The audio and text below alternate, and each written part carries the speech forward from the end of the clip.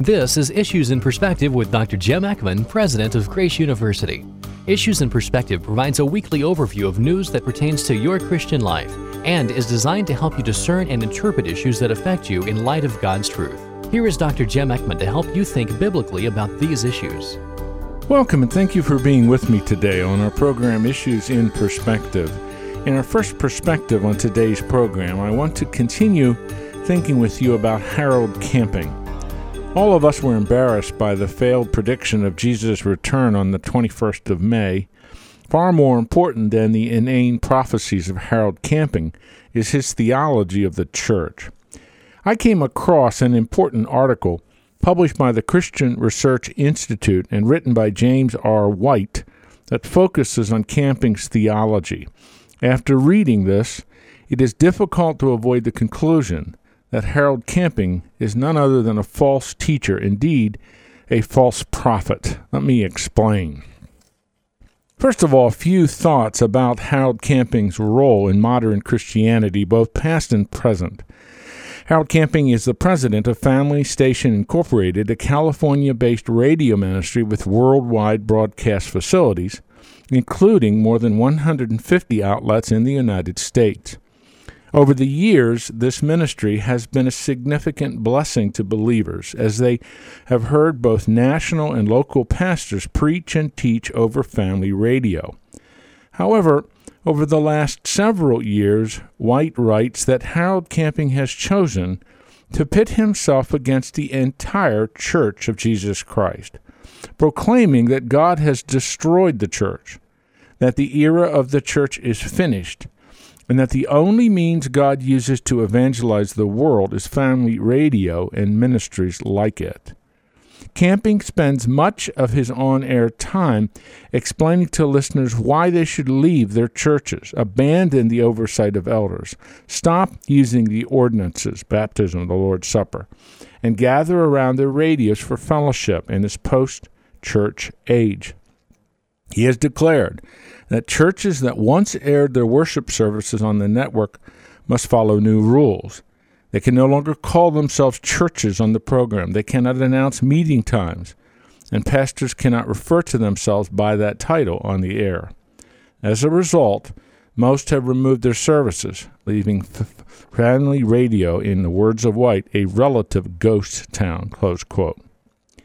Well, what is Harold Camping's theology of the church? As far as I know, his ideas have not been published in a particular book. There is one booklet or pamphlet entitled Has the Church Age Come to an End that he's written, but he's preached extensively on his radio stations on this topic. Perhaps most importantly was a 13-part series on his new doctrine. It was aired in 2001 and has been re-aired since then.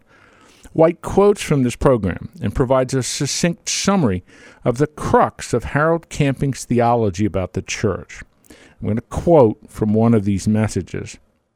At the beginning of the first tribulation, God has a quick change in his action. These are Harold Camping's words. The beginning of the tribulation signified that the churches have ceased to be the means by which God plans to evangelize the world, and that is why it is the Great Tribulation. These again are Camping's words. Remember in our last study we talked about it's a time of weeping? It's a time when we ought to be sorrowing in our hearts because we see the churches that should have known better. They have not turned away from wrong doctrines. And so God finally has removed the candlestick so that they have a form of godliness, but they really deny the power of it. Again, that is a quote from one of Camping's messages. To Harold Camping, the Holy Spirit is no longer in the church, guiding, directing, blessing the preaching, giving divine authority to the proclamation of his word, and especially applying the gospel in order for souls to be saved.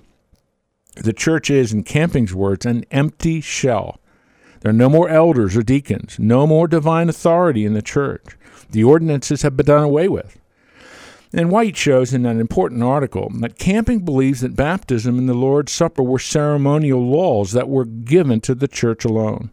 Since the church age is gone, so are these ordinances. There is to be no more baptism or celebration of the Lord's table. What are Christians therefore to do? Camping teaches that such precepts as a Sunday Sabbath are still valid. He commands that believers are not to forsake the gathering together, as the Hebrew text says. But believers are to flee the local church and gather on Sunday, sing hymns, and listen to family radio together. If there's a group, they can form a fellowship. And these fellowships, however, are to have no elders and no deacons or ordinances. They're unorganized groups that simply meet for edification. Well, how did camping arrive at such a bizarre set of teachings? White, in his article, offers an important insight. There is one simple answer: unfettered, inconsistent, arbitrary, and at times incoherent allegorical interpretation of the text of Scripture. Camping has long taught that view, which was popularized in the very early church by Origen, that sees first a basic literal meaning that anyone can understand. More important is a moral meaning, which requires more insight. But the most important is the real meaning, the spiritual meaning, which requires spiritual insight and knowledge. An example of how ludicrous Camping's allegorical interpretive scheme has become, as he talks about the church, he uses allegorically the two witnesses of Revelation 11. He uses Jerusalem and Judea. He uses the entire Old Testament. He uses Hezekiah's life. And he uses the boat, which is mentioned in John 21, all as allegorical pictures of the church. As White so correctly observes, quote, allegorical interpretation destroys the authority of the text of Scripture. No one can use this method and honestly say the Word of God says, for their system replaces the meaning of the text, which is communicated through grammar, lexical meanings, context, and background, what I call and what is usually called the literal, grammatical, historical method of interpretation. All of that is replaced by more or less relevant insights and imagination of the interpreter. The source of the Bible's authority, the God-breathed text. See 2 Timothy 3:16 and 17, 2 Peter 1:19 through 21. The God-breathed text is replaced by the mere thoughts of a man or of a woman. Camping is proclaiming a false and dangerous set of teachings rooted in a provocative and treacherous interpretive scheme. I am defending, and will the rest of my life, the very authority of Scripture, not Harold Camping's allegorical interpretation, the authority of Scripture for a Bible that cannot communicate God's truth consistently to each generation, cannot be a solid foundation for faith. A few closing thoughts. Years ago, theologian Anthony Hoekema offered 4 distinctives that can alert us to a set of false teachings. Those 4 are: 1, an extra scriptural source of authority; the denial of justification by faith alone; 2nd, 3rd, the devaluation of Jesus Christ and his uniqueness; and 4th, the group as an exclusive community of the saved. The danger of Harold Camping in his teaching is that number 4 and number 1 seem to fit his teaching. When his so-called prophecy about May 21 did not materialize, did he apologize? No. Did he concede it was false? No. Instead, he said May 21st was actually these are his words, a spiritual judgment day. The actual day of cataclysmic judgment, he says, will be October the 21st, 2011. Theologian Albert Mohler has observed, quote, Harold Camping has refused all correction and all efforts to persuade him to cease his false teachings. He has received delegations of concerned theologians and major Christian leaders, but he has resisted all efforts and repudiated all accountability to the church. Harold Camping is a classic example. These are Mohler's words. Harold Camping is a classic example of a false teacher and a false prophet, about which the Bible has much to say. Close that quote. He claims to have a secret knowledge, Harold Camping does, that has arisen from his allegorical interpretive scheme, has rejected all correction from the believing church, and claims that he, and he alone, is right. In my judgment, Harold Camping is a very sad individual. who began well in his early radio ministry, serving many in the body of Christ. But he is now leading countless people down the road of theological bankruptcy and heretical teachings. It is God's Word that sits in judgment of Harold Camping and his false teachings.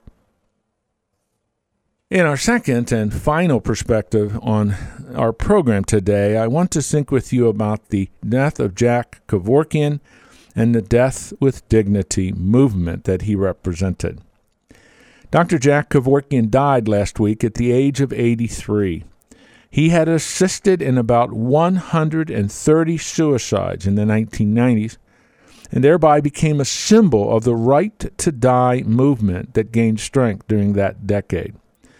Perhaps as a result of that decade, doctor-assisted suicide has gained legitimacy in Oregon, Washington, and Montana, but in no other states of the Union.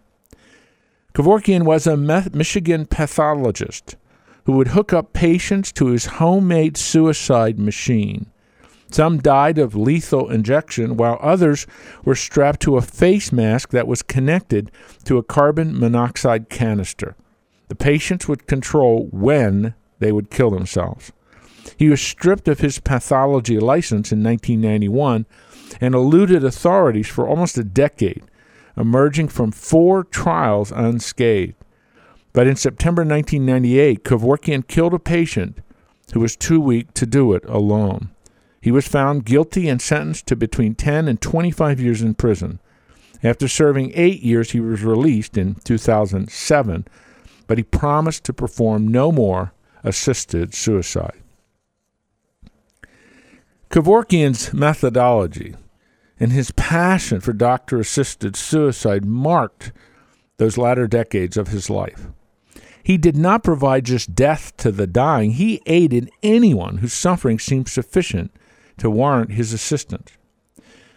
When the Detroit Free Press investigated his practice in 1997, it found that 60% of those he assisted were not actually terminally ill. In several cases, actually, autopsies revealed no anatomical evidence of disease. This record was ignored or glossed over by his admirers. After he was released from prison in 2011, he was treated like a civil rights revolutionary rather than a killer, with fawning interviews on 60 Minutes, speaking engagements in which he received $50,000 in engagement, and hagiographic HBO biopic movie starring Al Pacino. By God's grace, America has not embraced Kevorkian's perverse vision of a dignified death. But consider the suicide clinics that have sprung up in Switzerland, for example. One such clinic is run by a man named Ludwig Manelli, which charges about $6,000 for his service. A recent study has shown that 21% of those whom Manelli helps die are not terminally ill. In the last 15 years, more than 1,000 people have been assisted by Manelli in their desire to die. Is this really the kind of civilization we desire to build? Jack Kevorkian's perverse vision, what Ludwig Manelli is doing in Switzerland? Is there really a right to die in this manner? Is this really what is meant by death with dignity? In my book, Christian Ethics in a Postmodern World, I offer several insights on how we should think about euthanasia, which is what Kevorkian represented. A believer in Jesus Christ has a very different view of death. Death in Scripture is clearly the judgment of God upon sin. God told Adam that if he ate the tree in the garden, he would die. And when he and Eve ate, they both experienced that separation from God that resulted from sin, and then eventually they experienced physical death. Sin gains authority over humans, therefore, and results in a separation from God, which is what death is. The death, burial, and resurrection of Jesus Christ dealt the death blow to sin and rendered death inoperative in the believer's life. Because Jesus conquered death through his resurrection, the believer need not fear death. Although that person may die physically, the soul separated from the body, it is not permanent because of the promised resurrection. Hence, Paul can write in 1 Corinthians 15, verse 54 and 55, death is swallowed up in victory. O death, where is your victory? O death, where is your sting? The believer in Jesus Christ, therefore, faces death with tension. And Paul gives us a window into this tension when he writes, for to me to live is Christ, and to die is gain. He says that in Philippians 1. Death means to be with Jesus and have all the daily struggles, both physical and spiritual, over. Although inexplicable, death is the door Christians go through to be with Christ. There is no other way, barring Christ's return for his church, for the believer to be with Christ. There is therefore the constant pull of heaven, matched by the constant pull to remain and serve the Lord on earth. Death remains in the sovereign hand of God, and when it comes to the believer, although anxious and perhaps frightened, the believer trusts the words of Scripture. To be absent from the body is to be present from the Lord, 1 Corinthians 5:3. At the same time, the Bible teaches that every person, believer and unbeliever, is inherently dignified and worthy of respect. It is always proper and ethically right to fight for life. That is because men and women are created in the image and likeness of God. Human life is sacred. No one should be demeaned or cursed, the Bible says. To treat a human who bears God's image in an undignified manner, to wantonly destroy life, or to assume the position of authority over death and life of another human being is to step outside God's revelation. The Bible affirms the intrinsic worth and equal value of every human life, regardless of its stage or its condition. In a word, that is the Judeo-Christian view of life. What are the implications of this high view of life? First, it seems logical that life is so valuable it should be terminated only when highly unusual considerations dictate an exception. In the Netherlands, for example, the parliament has empowered doctors to help individuals commit suicide if they're suffering from terminal illness or even if they're struggling with certain emotional mental disorders. As I said, Kevorkian has helped over 130 people commit suicide, some who were not terminally ill and only were suffering from clinical depression. It's difficult to justify such actions from Scripture.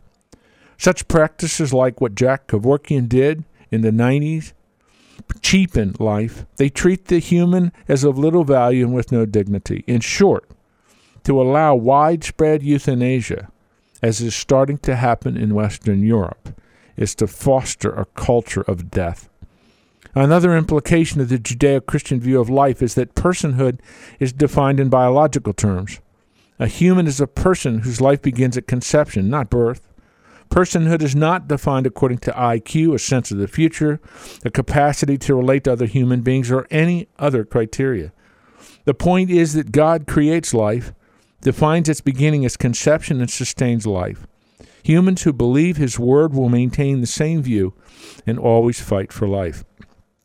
To end life in a premeditated manner, as Dr. Jack Kevorkian did, or as is legitimized in doctor-assisted suicides, violates, in my judgment, the Bible's high view of life. So what do? How do we approach if someone that we love or care for is terminally ill or extremely sick or may die? Let me suggest another alternative, the Christian hospice movement. This perspective has rejected the propensity of present culture to redefine personhood and justify euthanasia.